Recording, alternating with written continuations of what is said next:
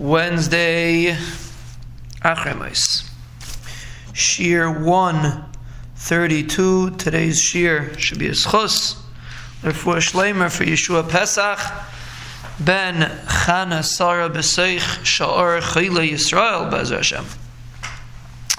We're holding Perek Vav Pasuk Yud Tes, and we are describing the way the Rebbeinu Shalom was mitzaveh Noach to take the animals into the teva. Umikol hachai, from all living creatures. Mikol basar, from all flesh. Shnayim mikoil, you should take 2 from everyone. Tavi ala teva lachisitach, you should bring to the teva to keep alive with you. Zachar unekeva yiyu, they should be a zachar and a nekeva. Rashi says, what does it mean? 2? Wasn't 2? It was 7 by some.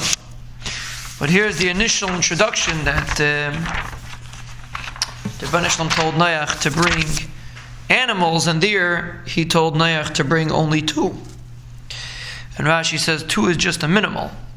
Really, he's supposed to bring 7 for the Behemah Tahira. So Rashi says the minimal is 2.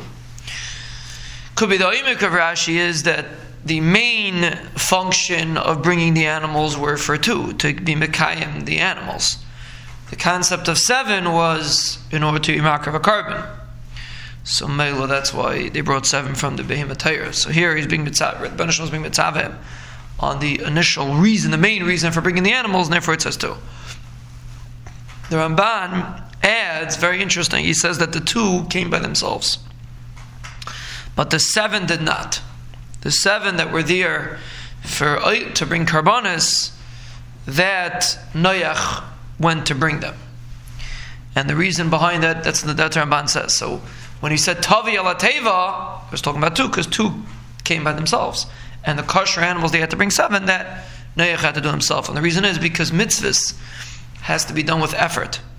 The main avodah of a mitzvah is the effort that goes into it. So therefore, when you're dealing with the behemoths that are there for mitzvahs, for hakrava, for karbanis, it was all a mitzvah, but the behemoth that was there for karbanis, for a mitzvah, there was an inyan for Noach to go find it himself. The behemoth that the Rebbeinu Shalom was sending, Noach's responsibility was just to guard them, to take care of them. So those came by themselves. Another interesting point is the pasuk begins with umikol hachai, from all living beings, mikol basar. So what does it mean mikol hachai? Rashi says it means even shadim.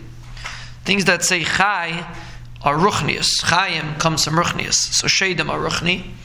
So when we say mikol hachai, we're referring to shadim. Mikol basar means animals.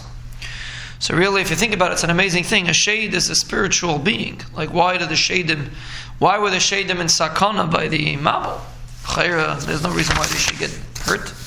It was a physical mabul, wasn't a spiritual mabul.